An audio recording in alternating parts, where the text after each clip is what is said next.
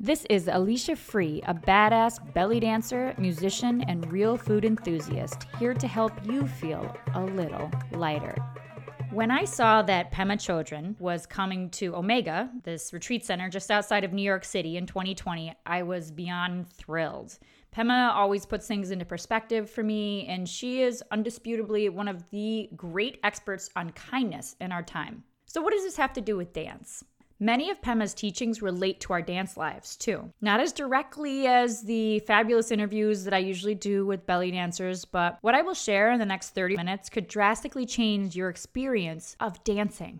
Pema Chodron is a realist, a nun with children and grandkids, and she also followed this controversial Tibetan spiritual teacher in the 1960s named Trungpa Rinpoche. Trungpa Rinpoche, you may have heard of the movie Crazy Wisdom. He drank, he had sex with his students. He was not what you usually think of as a monk, but boy did he have some amazing wisdom to share. And this comes down a lineage of monks, not just one person, thousands and thousands of years of teachings. And that's what Pema is also communicating. She knows how to meet us where we are. She transmits these teachings so full of warmth and in a way that we can understand in our modern Western minds. So clear. Pema is 84. Tim Olmsted joined Pema to teach us all. He's a superb meditation instructor, and he often brings stories from his 12 years living in Nepal into his meditation teachings. So they taught together. What I'm going to present here is what I learned from both of them, Tim and Pema. And it's just an honor to share what I learned from them, especially because I know you will be touched in a way that will make the world a better place for all of us. And I apologize if my own words and interpretation misrepresent Pema or Tim. I do not have the vast training or experience that they have, but I'm not going to let that stop me from sharing the path to kindness. And I'm going to share it in the words that I remember them saying, but it might not be exactly what they said. Some of it will be in my words too, but all of this is coming from their teachings. And Pema has written a wealth of amazing books. So if you want to get her words directly, it's very easy to find her on YouTube. One of her most famous books is called Getting Unstuck. Another, Don't Bite the Hook. She talks a lot about anger. If you like what I present here, go straight to the source and hear it directly from Pema. Due to COVID-19, the retreat was moved online, and the theme was shifted to welcoming the unwelcome in honor of the pandemic. In addition to coronavirus, the fires raging on the west coast of the U.S., racial injustice and police brutality finally on the national agenda in America, and our chaotic minds, all part of the event as well. So here are 11 dance lessons that I learned from Pema Chodron.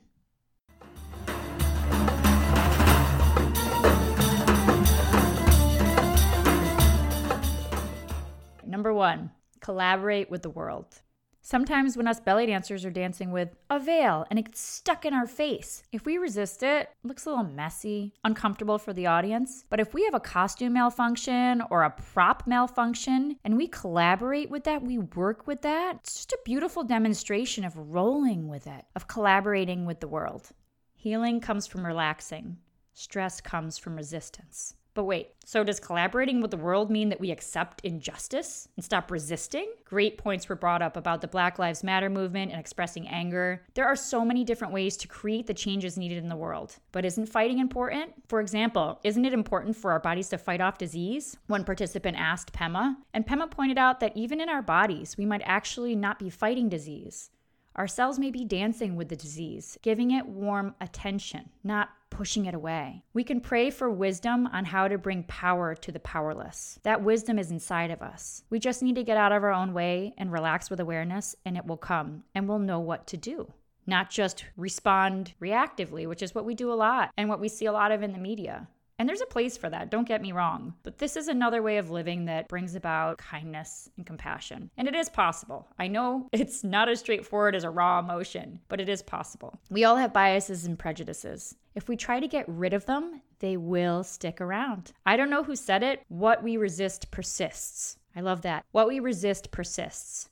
If we give our prejudices warm attention, they will become unstuck and melt away. Crazy thought, right? Especially if we identify as someone who resists. You know, if it's our identity, that's even harder to get through, right? And we all get triggered, even Pema. even the Dalai Lama. I know I get angry.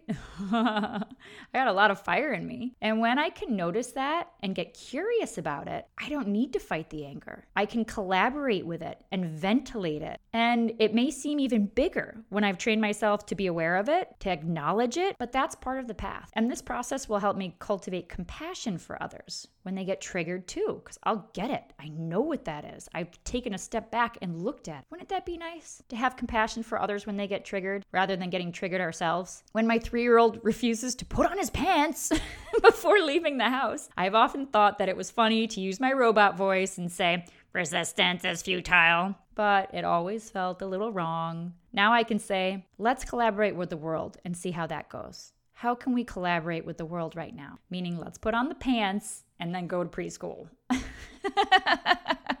But it's more of an invitation than a choiceless situation.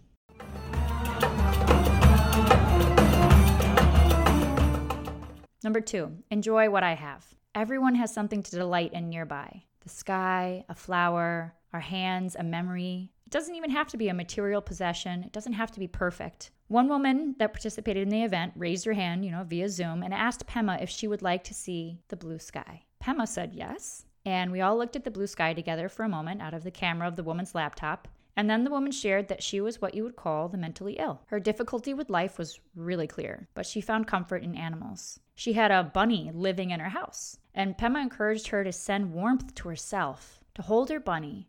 And the woman asked if she could send warmth to others in the world who are in a similar situation. I mean, this blew me away, that this woman is suffering so much and she still wanted to send warmth to others that were suffering like her. Even with this chaotic mind, she could still find enjoyment and see that she has the ability to share warmth with other people and not just be a person who is messed up and a victim. She had a very different way of looking at it. It was amazing. And there was a school teacher who asked a question. She was feeling guilty about taking the time to do things like read Harry Potter when there was so much injustice in the world. As dancers, there may be times when we feel like dancing is selfish. But what if dancing improves our mood? What if it helps us generate compassion and warmth and kindness and gratitude? What if it connects us to the world? What I got was that guilt is not an emotion that helps. If I feel guilty about enjoying something because there is sorrow and pain in others, I'm just adding to the negativity. And gratitude is absent from that feeling of guilt. If I want to help others, I will focus on generating compassion, kindness, and warmth, and appreciating what I have, enjoying it.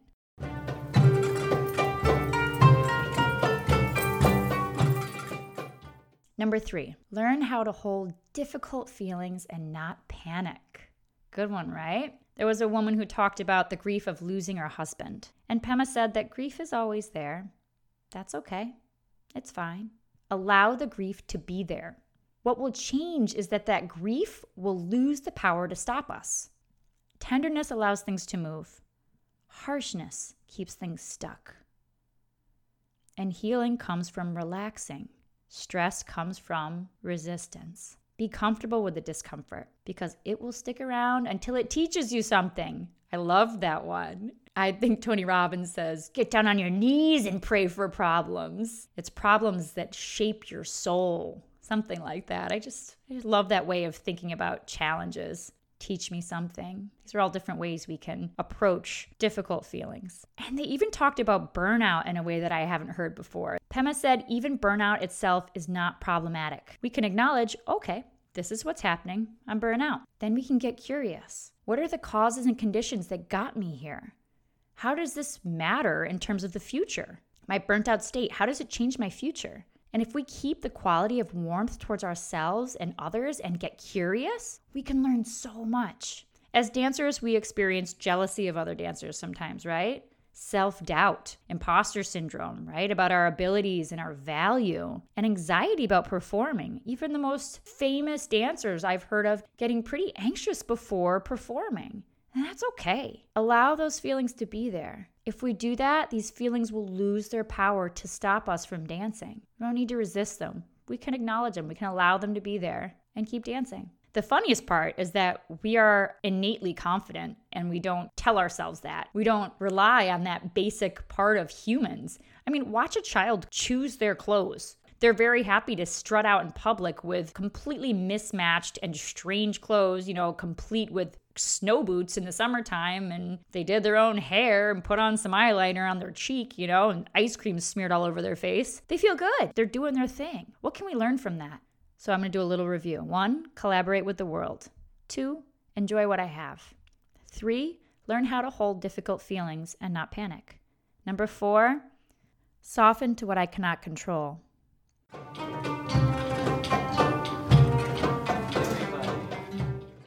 This is a great one for dancing to a live band. You sure as hell can't control a live band. I've never been able to. Musicians are going to do what they feel. And so are the other dancers on the stage if you're in a troupe. So softening to that. Softening to where the audience is, and if you have recorded music and there's a problem with it, softening to that. If you drop your sword, we can soften to it. It will be a very different experience. Probably one we'll enjoy a lot more, and the audience. Have you ever watched a dancer terrified on stage? It's fine if you're terrified and you start off the show terrified, but if you can soften to it and let me see your dance and let me see your heart, it's magical.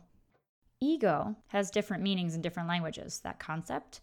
Ego can mean that it's a reflex to just hold something without having to. Reflexive but unnecessary holding. Holding onto something or someone as if it's unchanging when, guess what? Everything's changing all the time, right? In the spaciousness and warmth, all good things happen. When our minds are tight, even small things can be very disturbing. Tim Olmsted used this great example of a Siberian tiger. If you saw a Siberian tiger across a football field, you'd get curious. Whoa, what's a Siberian tiger doing over there? How'd it get here? If you saw that same Siberian tiger walk into your cluttered, claustrophobic office, it'd be a very different experience, right? You'd panic. There's this tightness. When there's not spaciousness, there's tightness.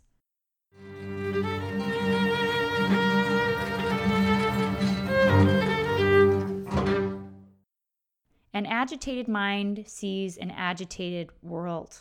This goes back again to the soften to what I cannot control lesson. Pema used the example of hail coming down, and we tighten our faces, but it doesn't protect our faces from the hail. It doesn't stop the hail. We're just in resistance. Or we're in the dentist chair clutching the armrests. It doesn't make anything hurt less. It doesn't make us feel any better. We're just in resistance.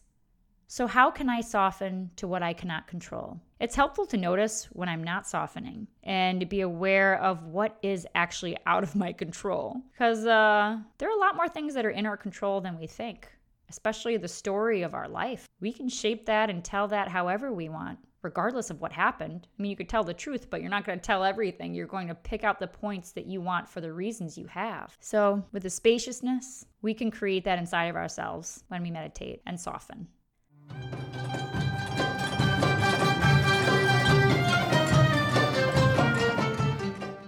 Number 5, I can only help others if I feel authentic compassion.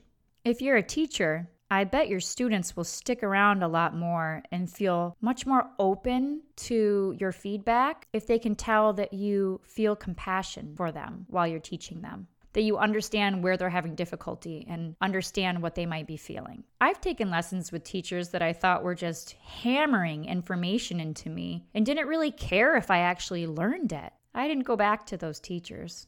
And I honestly don't remember anything they taught me, but I do remember how I felt in their class, and it wasn't good.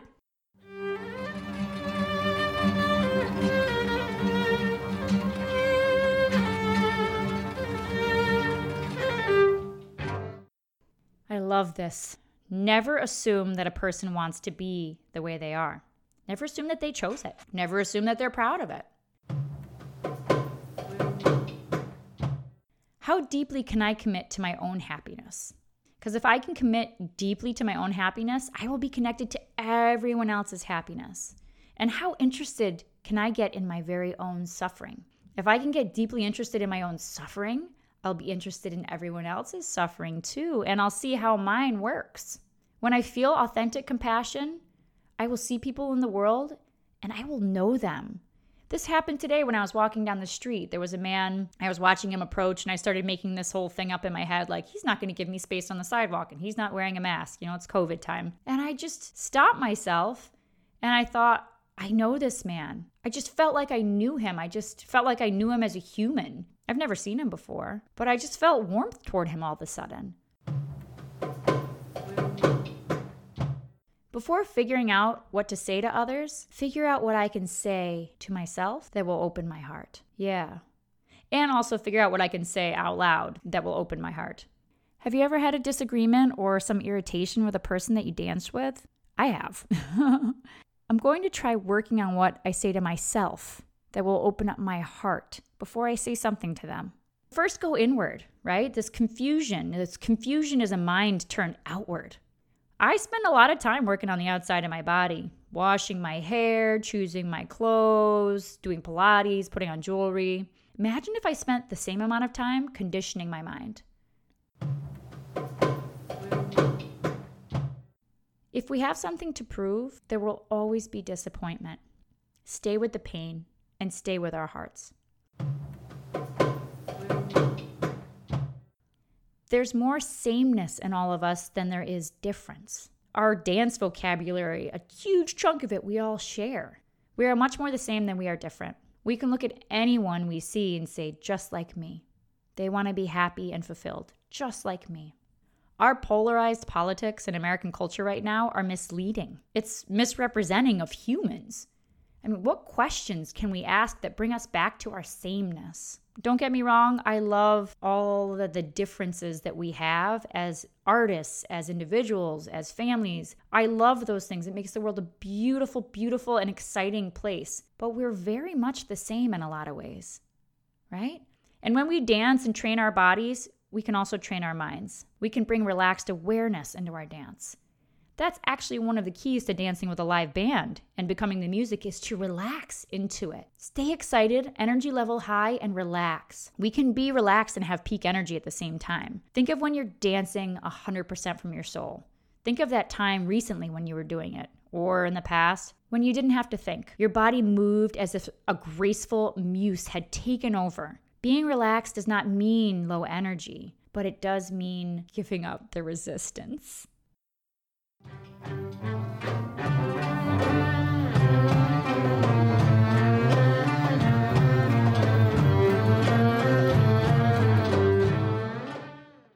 Number 7, there are 3 different types of meditation that we can practice. Just like dance drills, choreographing and improvising help us in different ways. Here are 3 kinds of meditation that can help us in different ways too. Analytic, imaginative, and relaxation. Don't worry that I'm going to go down a road of crazy terms. I'm not going to do that. I'm just going to present these 3 different ways of cleaning up our minds. And this distinction was really helpful for me. And I'll have an example of each.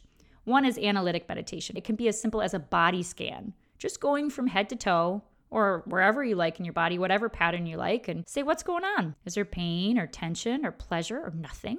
Whatever it is, it's not a problem. But it sure is helpful to notice where we're holding tension, experiencing pain, and feeling pleasure. Just noticing, nothing to fix.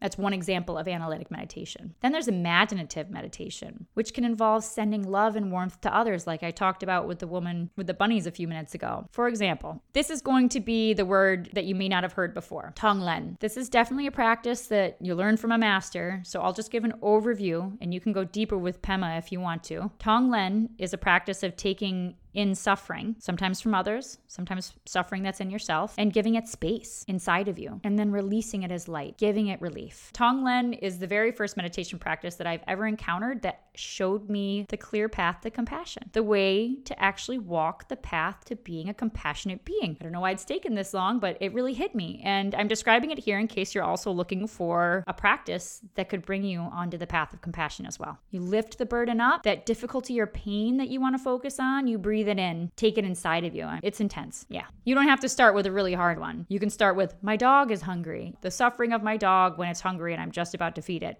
Doesn't have to be something horrible to take in, but you take it in and you breathe it out and give it space, this vast space internally. Breathe in again and ask, what is called for? And this can take about 5 minutes, this whole process. What will it take to relieve the suffering? Breathe out, give that pain whatever is called for. Some say you take the suffering in like you're hit by lightning. and release it as a flash of light. And suffering can be a pattern or a situation or fear. It can be specific or apply to a large group of people. It could be something you're experiencing. This is a really powerful meditation not to be played with. And Tim suggested that we only do it for a few minutes and once a day, that kind of a thing. Relaxation meditation makes it possible for everything to be a friend to you as you wake up. Waking up meaning become aware. So everything you hear and taste and see. Shamatha meditation, this calm abiding, was one we practiced, and it's like an old man or an old woman sitting on a park bench watching children play. Open awareness. That was how Tim described it. I didn't like the terms old man or old woman, but I knew he chose them for a reason, so I'm keeping them here. This is the first meditation practice where it was recommended to leave your eyes and mouth open. Normally when I meditate, I have my mouth closed and my eyes closed, but Tim recommended that we keep our mouth slightly open. Tim's mouth looked like there was a tiny pinhole right in the center of his lips. Back is vertical, right? You're sitting up and you're breathing regularly, and that's it. You just become a container for whatever arises, relaxing deeply into your mind. Nothing to do but relax. And when you get distracted, you just come back to your mind. No judgment, nothing to focus on. Just relax deeply. Contact awareness and remain uncontrived. You get distracted again, come back. Acknowledge and release whatever thoughts come up and then return to the relaxed mind again. And there are supports. I love how he called it supports we can use throughout the day to come back to the present moment. Like the feeling of our body against the chair we're sitting in, the color of the paint on the wall, the sound of the electricity in the walls, or the birds or another noise that we hear far away or near us. No need to have an opinion about any of it. We just hear it or feel it or see it. And when craving and aversion comes up, we just notice it. I like that color on the wall. I don't like that color. That feels good. It does. It just comes up. Notice it, and then just come back to being completely and deeply relaxed. This method of meditation was new for me, and I was able to relax more deeply than I have in a really long time. Imagine how differently you would dance if for 10 minutes before you danced, you use this relaxation meditation. You would hear more of the music. You would feel more of the music. I know I would. I'm going to try it. Just relaxing. Nothing to do. Distraction comes, come back. Come back to relaxing deeply in your mind. Just like if you get distracted when you're dancing, come back to the music. And I like the idea of intentional relaxation. Because I'm an extrovert, intentional relaxation usually involves alcohol and live music. But I don't really have the live music part in my life right now. So this was a really great new tool for me. And it created much space in my mind. A true gift.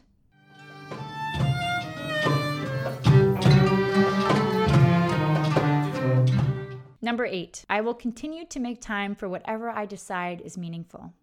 If dancing is a meaningful part of our lives, we will find ways to keep doing it. It's not a struggle. It's deeply important to us, so we make time for it. Even when we're not that disciplined or pushing ourselves to improve, we still benefit from dancing. I will continue to make time for whatever I decide is meaningful. That's just how it works. And meditation is like that. Just sitting on a meditation cushion each day, regardless of the quality of our meditation practice, is a step along the path. We're distracted, monkey mind, not doing a great job meditating. You still meditated. If your intention is to make yourself warmer and the world a better place, it makes your life meaningful, regardless of the quality of your meditation. When I started my meditation practice about 150 days ago, when I started it back up, I was very forgiving to myself.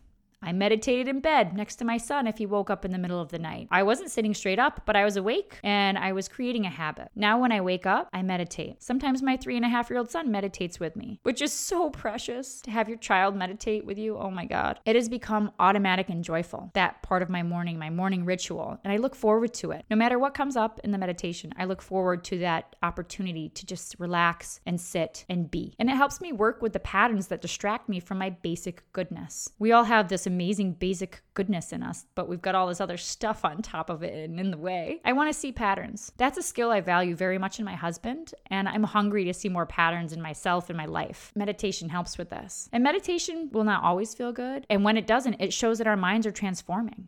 Meditation practice goes up and down. It's smooth and rough. It cleans the lens through which our mind sees. Tim used a great example of a telescope. You clean the lens before you look through it, right? Taking the time to clean our lens just makes life more vivid and beautiful. When we work with the monkey mind over time, it can become a tame elephant. That's a cool one, right?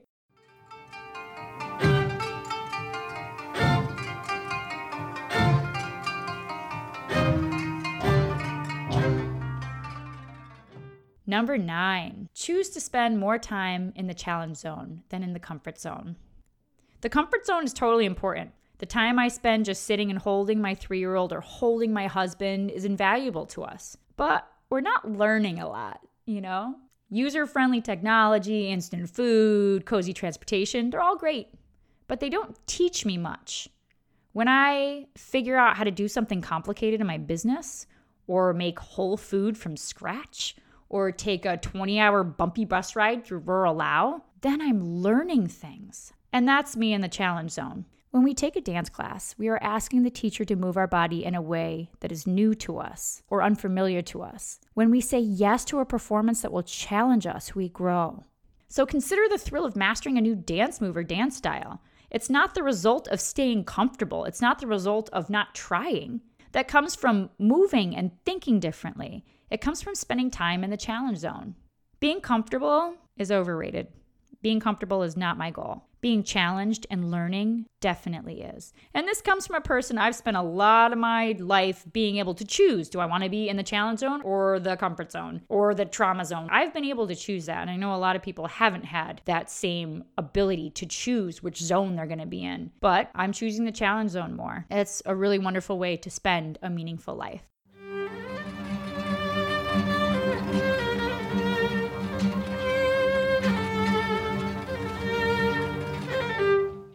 Number 10, build a culture of fearless listening. This was huge for me. The filter I create in my mind is thick. There was a quote I saw when I was younger. I don't know where it's from, but it says, I don't want people walking in my head with their dirty feet.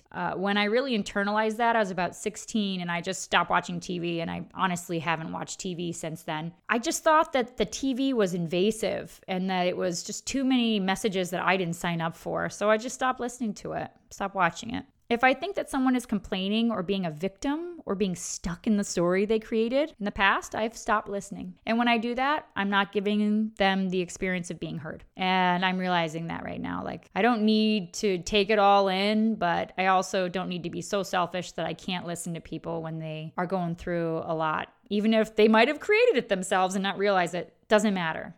A lot of people need to be heard. I don't need to collude, but instead of trying to recommend a book or trying to fix my family and friends, I can just listen to them and be compassionate. I'll tell you what, I really wish I could listen to you. I really wish I knew what you were going through and what lights you up on the dance floor and in your life. What makes you want to dance? I would love to hear that. That's coming from my heart. There are many dancers online now that we can pay to give us feedback. This is so valuable if we can listen fearlessly to the feedback, never defending or feeling attacked, just listening. I can be open to another person's anger without feeling attacked by it too. Even the anger. And the anger can be expressed from the heart.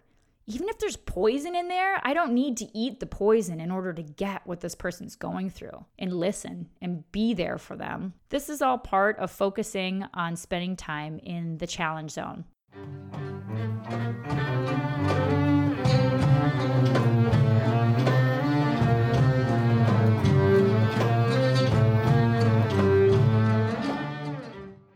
All right, number 11. You guys ready for the last one? Become friends with myself as I actually am, not who I strive to be. I've pondered the term self-love for a long time. I've tried to become better friends with myself by doing workshops and seminars and retreats to improve myself. See, I was trying to fix myself. But until now, I never really got the value of allowing myself to be just as I am.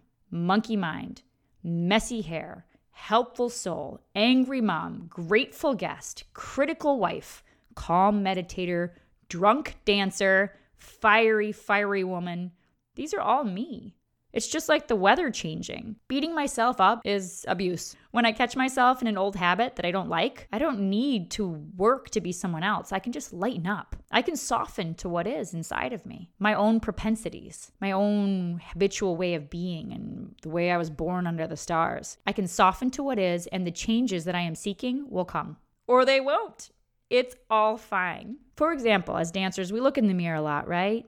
We look at all these pictures of ourselves and videos of ourselves. And there are certain things about that we hate, right? Imagine watching a video of yourself making that face, or a photograph making that face that you wish you didn't make, or holding your hands in that way that you wish you didn't, and just loving yourself for that. You can always soften to yourself, acknowledge it, and try something different later. But we can nurture ourselves in ways that we didn't even imagine possible by just softening to who we are. Everything about who we are. Everything we do in life is some attempt to have less suffering and more happiness. Try that on. I mean, we can screw it up spectacularly, or we can stop resisting and just upgrade to get what we want. What do you think? Could you imagine if you could internalize half of these things? How much nicer we would be around, to dance with, to live inside of our heads? So I hope that there are some gifts in here. 1 or 2 things that you can take into your life and enjoy or feel deeply, giving yourself that warmth that you really deserve. There were all these great mantras from Shantideva, and I created one of my own modeled after, "May the frightened be free of fear. May all who are afraid to dance be free from fear and dance freely." I hope you've enjoyed the show. Please subscribe and let your friends know what you got out of this show. Dance with me on YouTube, listen to the music I've selected for you on Spotify, and try some free vegan recipes on AliciaFree.com. This is Alicia Free, hoping this show helped you feel a little lighter.